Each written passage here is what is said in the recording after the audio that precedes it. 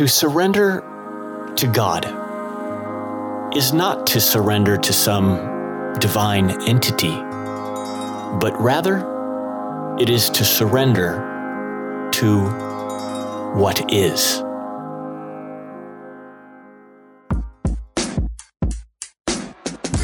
Welcome to Real Yoga, a podcast dedicated to helping you use yoga's ancient wisdom to unlock your life of radical happiness, connection, and meaning.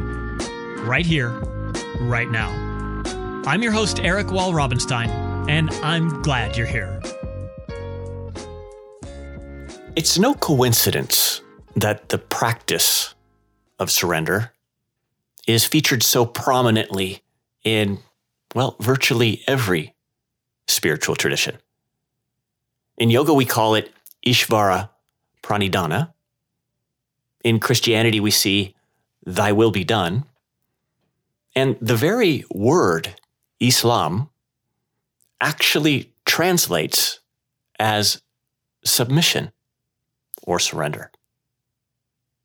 Of course, the reason we see such prevalence of this practice is that it plays such a central role in creating the state that all spiritual traditions aspire to. And of course, that state is inner peace. And while there's no doubt that surrender is, in fact, a powerful tool, the fact is, as with all tools, it can be misused. You see, here's what we need to remember. Tools are amazing things. And this is true of tools in our everyday world, like hammers and screwdrivers and scissors. But it's also true of our tools that we use in our spiritual lives, like yoga postures, meditation, and yes, even surrender. But what's often forgotten is that it's not so much which tool you're using that matters the most. It's how you're using the tool you're using. Because the fact is, you can use a tool, any tool, to take you further toward the goal you're trying to achieve. For instance, you can use a hammer to build yourself a house, but you can also use that very same tool, in this case the hammer, to move away from your goal by tearing down your house. And so it goes with surrender. You can use it to create profound inner peace, as it was intended, but you can just as easily use it to keep you stuck in more of the same as well. It all depends on how you use the tool.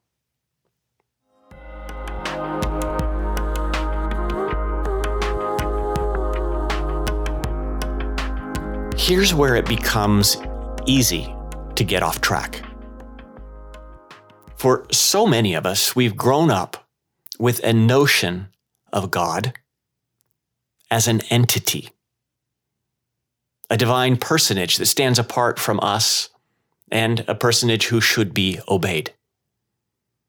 And wanting to be good yogis or Christians or Muslims or Jews or whatever, we do just that. We surrender to that divine being in whatever way we've come to conceptualize it. So we're all good, right? Well, not so fast.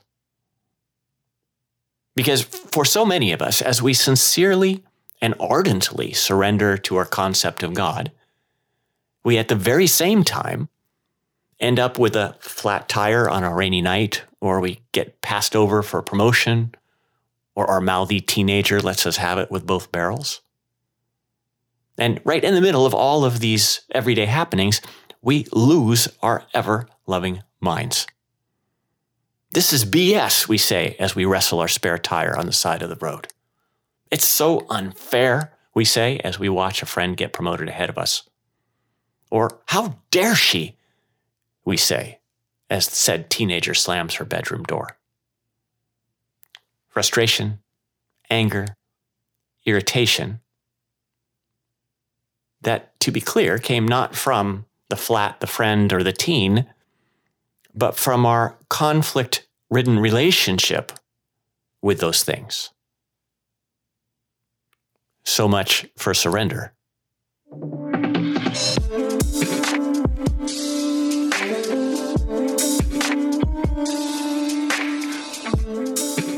To surrender means to let go. To let go of our personal preferences, our agendas, in favor of God's. But it's not surrender to the divine personage in whatever way that one has conceived it. It's surrender to the expression of the divine personage. Or we could say it's surrender to divine will. Thy will be done, my Lord, not mine. And this brings up a particularly prescient question. For if my job is to surrender to divine will, what exactly is divine will? Well, fortunately, there's a very simple litmus test to tell if something is divine will or if it's not divine will. And here's the test. If it's happening, it's divine will. If it's not happening, it's not divine will. Simple. And yes, I'm fully aware that a lot of people might get their feathers ruffled by this definition of divine will. But let us not forget that the divine, or God if you prefer, is omnipotent, omniscient, and omnipresent.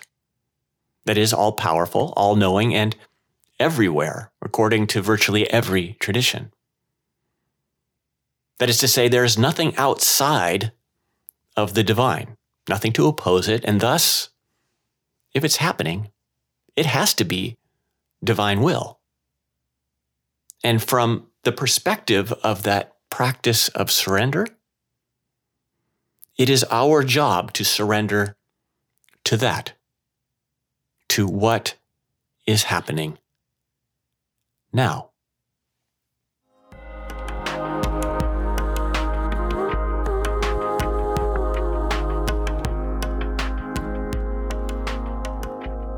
So here's a question. Why would we want to surrender to what's happening now? Especially if what's happening now is quite obviously awful. Well, it's here that we want to go right back to the stated goal of yoga. And again, the goal of nearly all spiritual and religious traditions. And that is inner peace. Or, as it's said in the Yoga Sutras, inner stillness. You see, when the mind goes to war with what's happening now, instead of surrendering to it, and I'm talking about the mind's complaining, its tendency to resist and wrestle with the current circumstance, its habit of protesting with that repetitive notion, this should not be like this. All of it, no matter how indignant or enthusiastic, can have any effect on changing what's happening now, at least for now. But it does do an excellent job of adding frustration, anxiety, irritation, and anger, and so much more on top of what's happening now. You see, here's what we really need to keep in mind. The fact that now is as now is. And what that means is that now, this particular moment, cannot be any different from how it is, at least for now. And this is true of every moment. It's true of every now. As an example, right now, you have no choice but to be where you are and listening to this podcast. Now, I know the mind might try to tell you that you could have chosen to listen to a different podcast, but the fact is that you didn't, so here you are. And if you happen to have one of those really clever minds, it might try to convince you that you could simply turn off the podcast and do something else. And while that might be true in a microsecond from now, for that infinitely thin slice of time we call this moment, you're stuck. And so it goes for each and every moment of your life. Even when we end up with a flat tire on a rainy night, we get passed over for promotion, or our mouthy teenager lets us have it with both barrels. And the fact is, no amount of complaining or protesting or fighting is going to change those circumstances, at least in the moment. So another way to think of this is, as each moment arises, we have no ability to make the moment better for now. But we can make our experience of the moment so much worse by adding the irritation and the angst and the frustration that comes from going to war with the moment.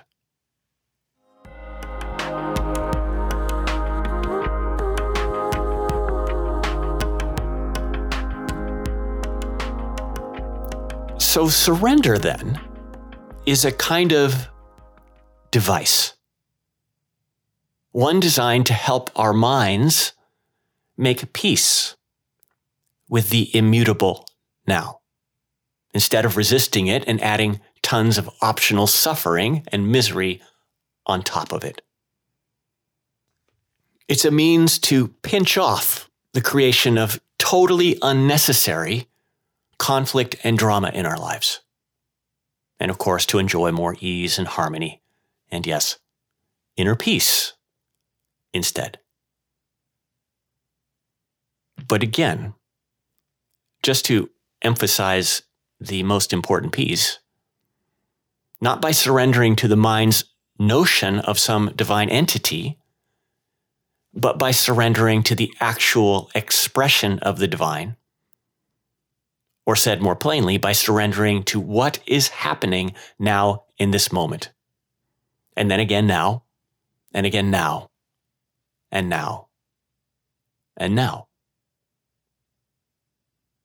But as always, please don't take my word for any of this. Instead, experiment and see for yourself. For the next time you find yourself faced with a circumstance that the mind would rather not be experiencing, whether it be a traffic jam or a headache or some bloviating politician on TV, watch the tendency of the mind to go to war with that moment, to resist what's happening now as if it shouldn't be happening now, with its not agains or the why me's or the this should not be like this is. And see how this internal conflict is making you feel. Really notice the consequences of going against God's will. That consequence might be the experience of frustration. It might be the experience of anger. It might be the experience of doubt or worry or worse. And just observe it without judgment or commentary. And then maybe change things up and do something different and surrender instead. Just relax. Allow the moment to be just as it is. Maybe going so far as to give it your full permission to be as it is. Relax with the traffic jam. Relax with the headache. Relax with the bloviating politician, and see for yourself the calm, the ease, and the harmony that surrendering to God's will can actually bring you.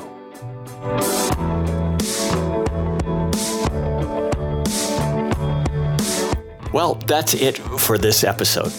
I hope that our exploration of yoga's practice of surrender will help you usher more peace and joy into your life. As always, thanks for listening, and please remember that this podcast is made possible only by the generosity of listeners like you. So please, if you can, support me over on my Patreon page. It would mean the world to me and so many others who this work serves. Check it out now at www.patreon.com/Eric Wall. And finally, if these kinds of teachings are something you want more of in your life, consider joining us in the online Bright Life Yoga Collective, where each week you'll join me to go even deeper with this ancient wisdom. You can learn more at my website at ericwall.com. Thanks again, and remember, I'm here to serve, so let me know how I can help you. I'll see you next time.